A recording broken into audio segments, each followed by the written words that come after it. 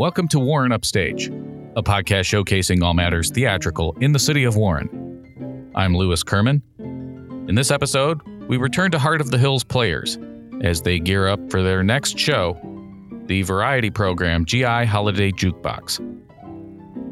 I had a chance to sit down with two behind-the-scenes figures, the show's director, Chancey Miller, and the music director, Bill Baird. We started off by talking about the previous variety show that they helped put on for Heart of the Hills, This and That. Well, it was a comedy review with music or a musical review with comedy. I'm not sure which. We did a little bit of everything. There were stories. We started with Adam and Eve and went right through as far as we could go.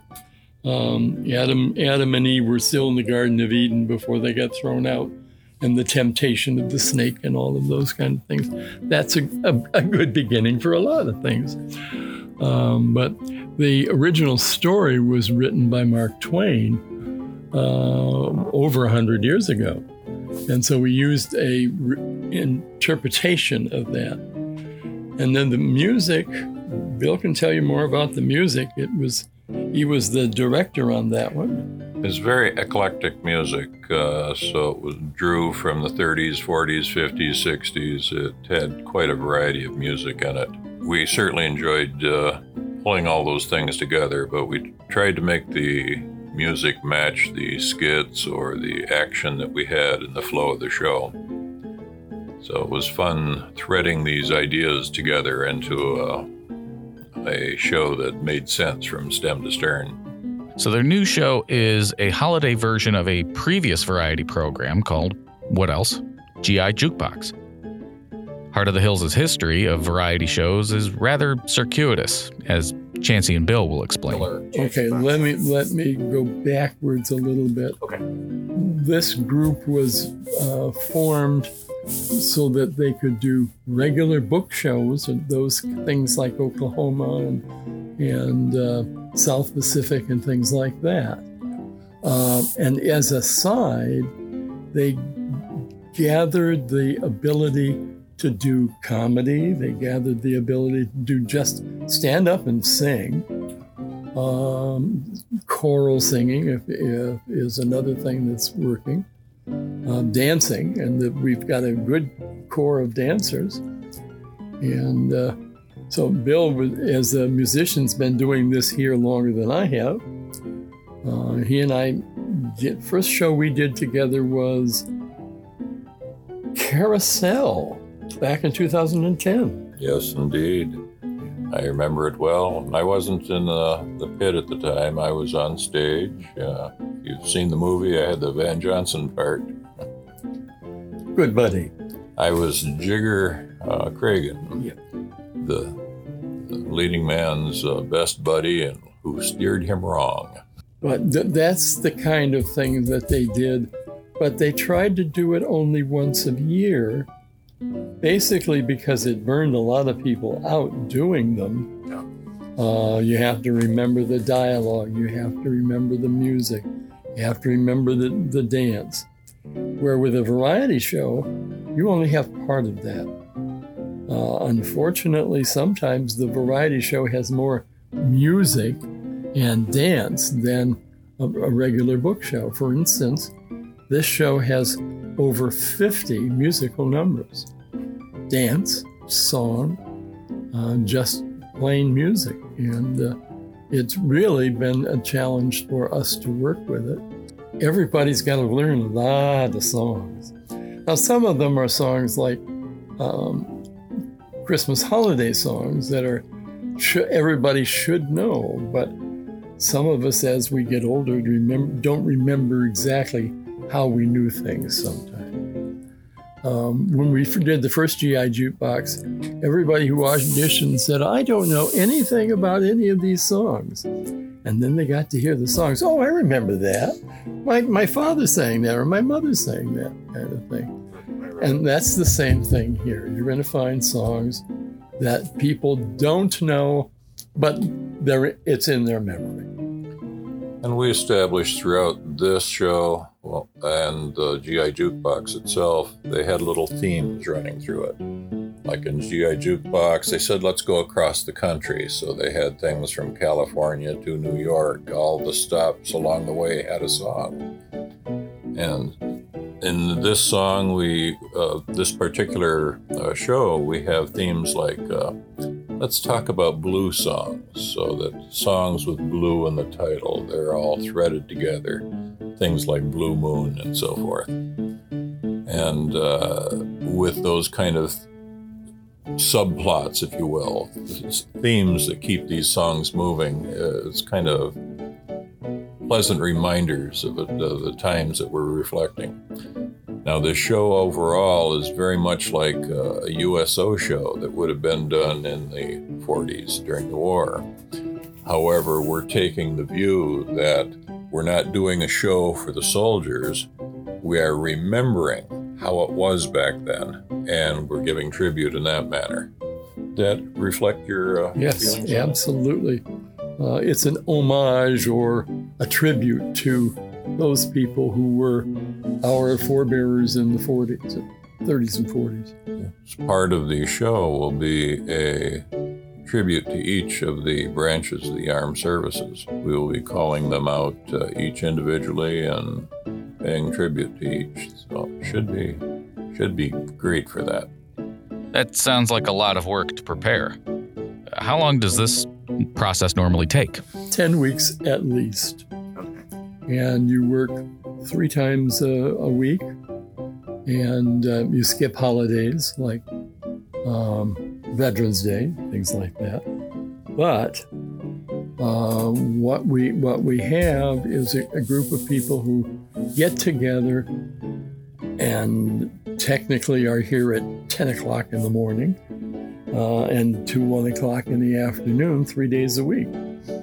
And not everybody has to be at every rehearsal. There are parts that you're not going to do today, but you're going to do 2 days from now.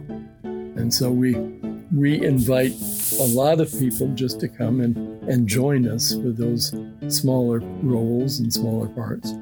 It also peels off to all the offstage action, because that can't be done during the rehearsal times. But some of the offstage people come in to see what's going on.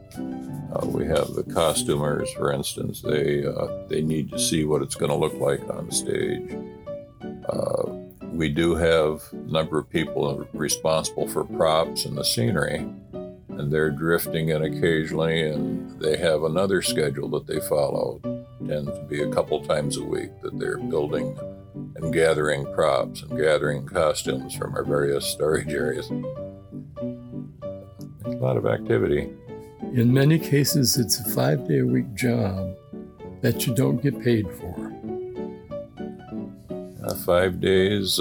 We had all of our dancers in dancing Saturday at a studio. They paid out of their pockets to get into a studio to go through all the dance numbers. So it's a significant activity to get ready for a show like this. And all these folks go home with homework, memorization, reviewing the flows, which foot movement goes with which lyrics of which song, and remembering all those positions and making the shows move. It takes some effort. So I accidentally admitted something during our talk. Part of the reason I haven't taken up stage work myself in nearly 15 years is, well, I don't like doing homework. I think it surprised Bill and Chancey when I quoted an author who once said, "I hate writing, but I love having written." That kind of sums me up. I think the people here love the process. They come together as a family to see each other every day. They look forward to it. It brightens each of their days, and they put a lot of energy into being together with each other. This is, as a theater group, it's more of a club, a family, a tribe, if you will. So birds of a feather like to flock together. And we have people who come from other groups, like Sweet Adelines. We've got 3 gals in this particular show from the Sweet Adelines. They're just not working with them. We have people from other theater groups that come to work with us. And that's part of the community that we belong to. Michigan is probably one of the states in the United States that has lots and lots of amateur theater. It used to be there were over 110 amateur or community theaters operating in Michigan. The only ones that are bigger are New York State and the state of California. Isn't Heart of Hills pretty unique for the state? Yes, Heart of Hills for Michigan and for the metropolitan area, we are the only standalone senior group. You got to be 50 years old. We're not going to take your children. We're not going to take your the newlyweds and the babies and all of that. You've got to be 50 at least. Our oldest member is in his 90s, and he still performs. He was in Chicago when we did it in the spring. In the show Chicago. In the show Chicago in the spring, yes. But they've been doing amateur theater with our core group in Warren since 2004. But the basic group that first started in Rochester in 1984. So they've been doing theater for a long time. And there are names on our former roster that are no longer extant. But really, it's a very good way to keep people alive. Frankly, it gives you some place to go and something to do after you retire. I retired 15 years ago, and I'm still active. I haven't laid down and gone to sleep and stayed there. But it's an exciting thing for us to do, and yet we're not giving up our families or anything like that. And now some final thoughts from the show's director and the music director. Well, if you figure that we've got over 50 songs that most people are going to recognize, they might just like to come and hear something that they don't hear every day or see on television. Yeah, it should be a toe-tapping good time that anyone can come to and enjoy. And we're not just aiming the show at seniors. Anyone could enjoy this. So I'm hoping that the excitement of the show catches on in the community. They knock down our door to get in there because we have a very reasonably priced presentation. I think people will find it's well worth their time and money. Heart of the Hills Players presents GI Holiday Jukebox, directed by Chancey Miller, with music direction by Bill Baird. Performances run Thursday, November 21st, through Sunday, November 24th. The Saturday show is 7 p.m. The remaining performances start 2 p.m. Tickets are available in advance at the Warren Community Center on Arden Road.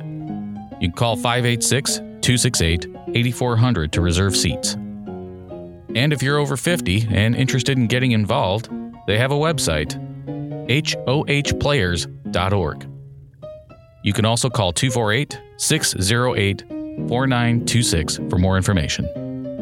Special thanks to Chancey and Bill for sitting down with me, and break a leg to the cast and crew. This episode of Warren Upstage was written, produced, and edited by Louis Kerman. That's me. Warren Upstage is a production of My Warren. To hear more of our podcasts, check out mywarren.org. That's miwarren.org. As always, thanks for listening.